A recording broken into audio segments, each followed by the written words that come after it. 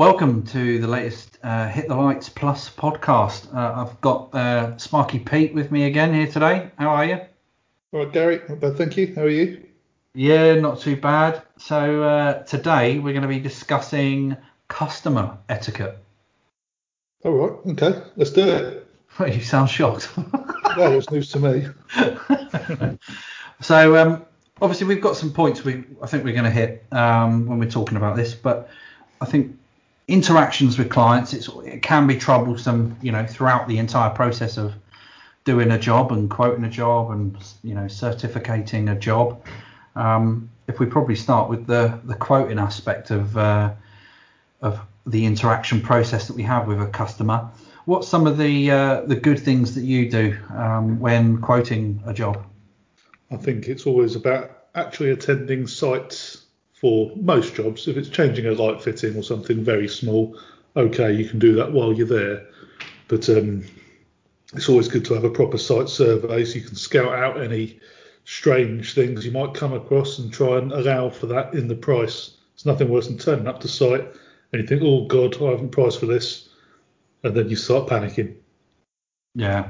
Well, I mean, you've already kind of delved straight into it, but a big part of the quoting process is the price.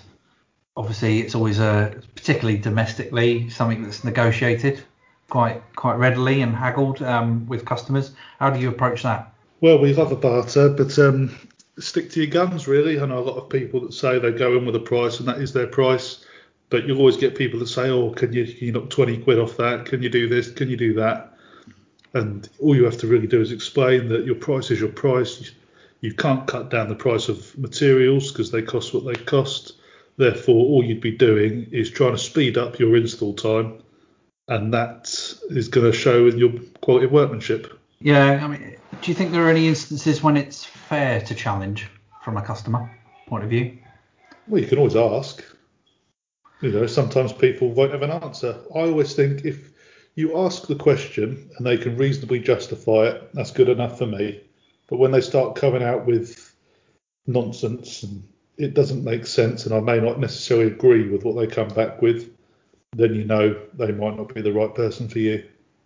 Yeah, I think one of the good things when quoting that I used to do was, obviously, like you say, when you're surveying, is being incredibly punctual and on time to those surveying, because immediately they're getting a feel for how you operate. I must admit, it's something that as an apprentice, my timekeeping skills weren't amazing, and it used to annoy my mentor, obviously.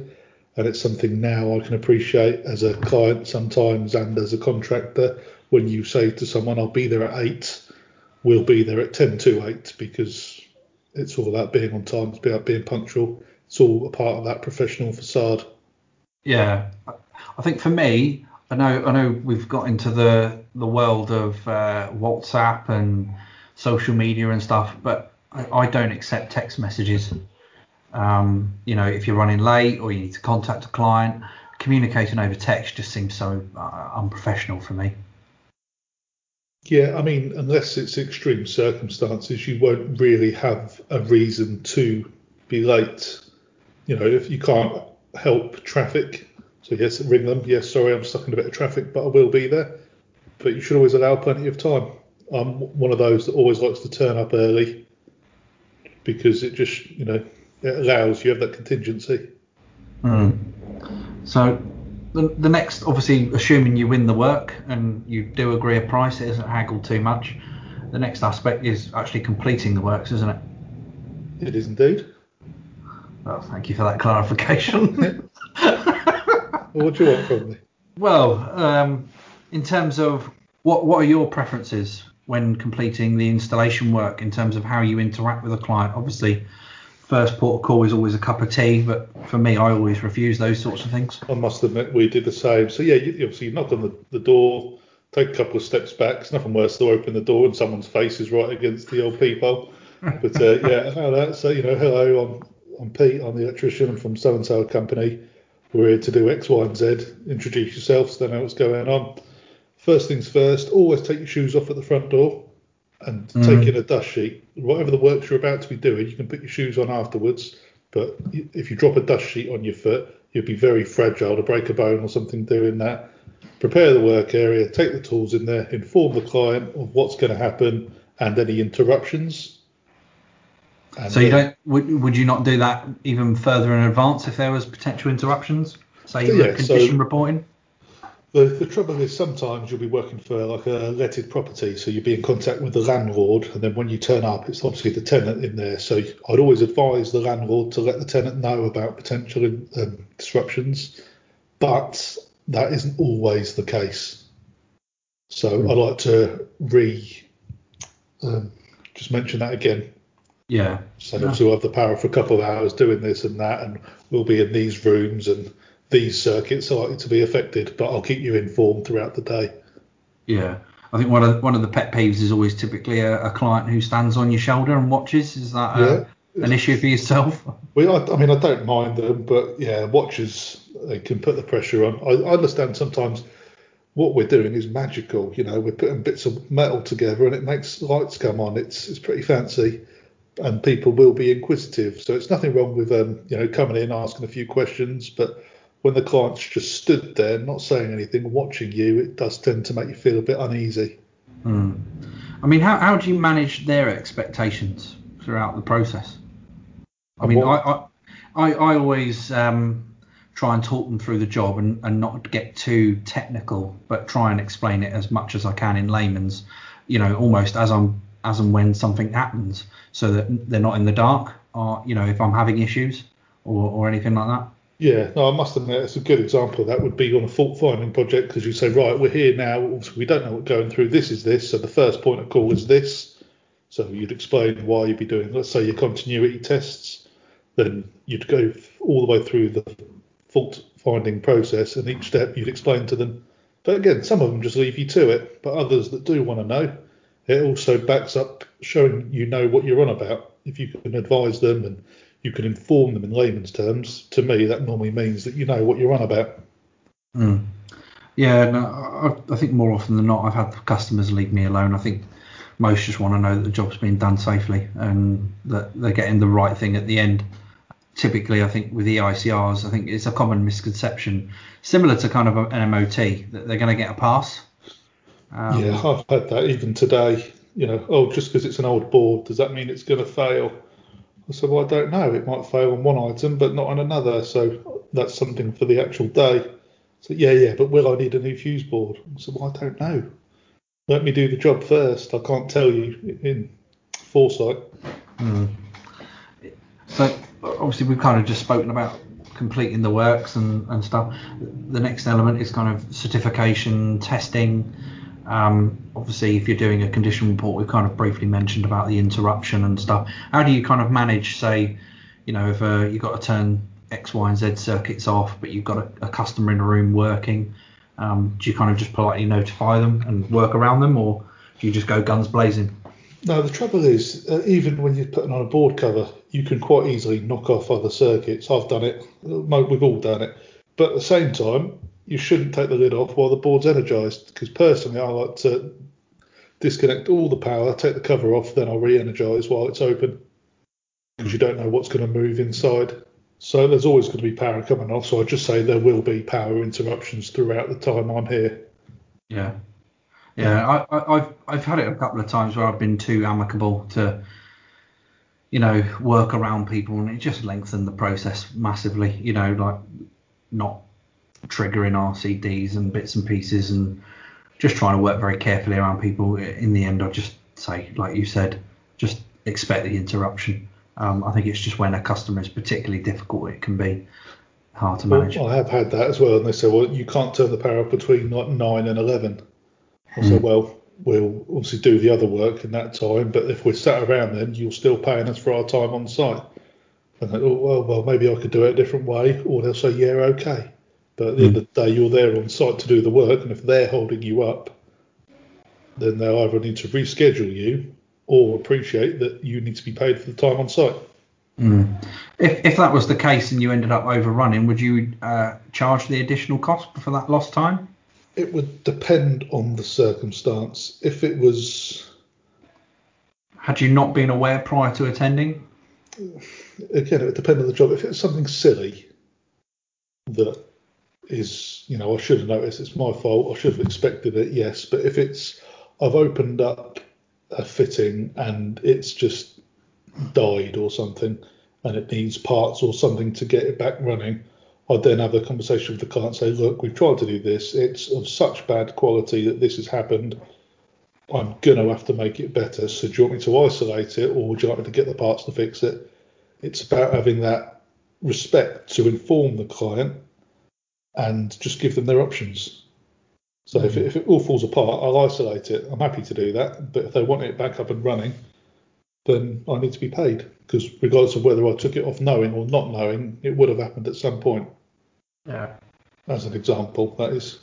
Yeah. I mean, in terms of like finishing up a job, then do you always allow a customer a chance at not almost snagging, but critiquing the work if they're happy with it?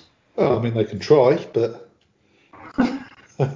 no, all joking apart. So what I like to do is throughout the day, I hate working in mess as well. But while you're working, you drop things on the floor, it gets cleaned up. So you're always working in a nice, clean and tidy room. Then at the end of the day, all the tools back on the van, dust sheets up, clean through, hoover through. Then you go and get the customer, you do the walk round. This is what we've done. This is how this works. The handover process basically. And then before I'll get back in the van to go to the next job or go home, I'll say, are you happy with the condition of site? Are you happy for us to leave it how it is now? Is it clean enough for you? It sort of gives you the sign off personally to say, yes, you're not going to get any comeback saying that you've made a mess. And if they are happy with something, then we'll clear it up. Yeah, no, fair enough. In terms of probably the final aspect, we're talking about payment. Is there anything you do there in particular? Like, do you state terms up front in your quote so that you're, when it's going to get paid? Yeah, well, we have terms attached to it, which is normally a 14-day period after date of invoice, but I haven't ever really had an issue with a client paying. I've had a few moaning about cost of things afterwards and all the rest of it, but you just have to say, look, you've called us in because other people wouldn't answer the phone, they wouldn't do this, they wouldn't do that. We've turned up, we've done the job professionally, we've carried it all out tidily, it's all working, then, what leg do you have to stand on? I mean, the other thing is a lot of people, there is a big split in the industry about when do you hand over the certificates or the reports?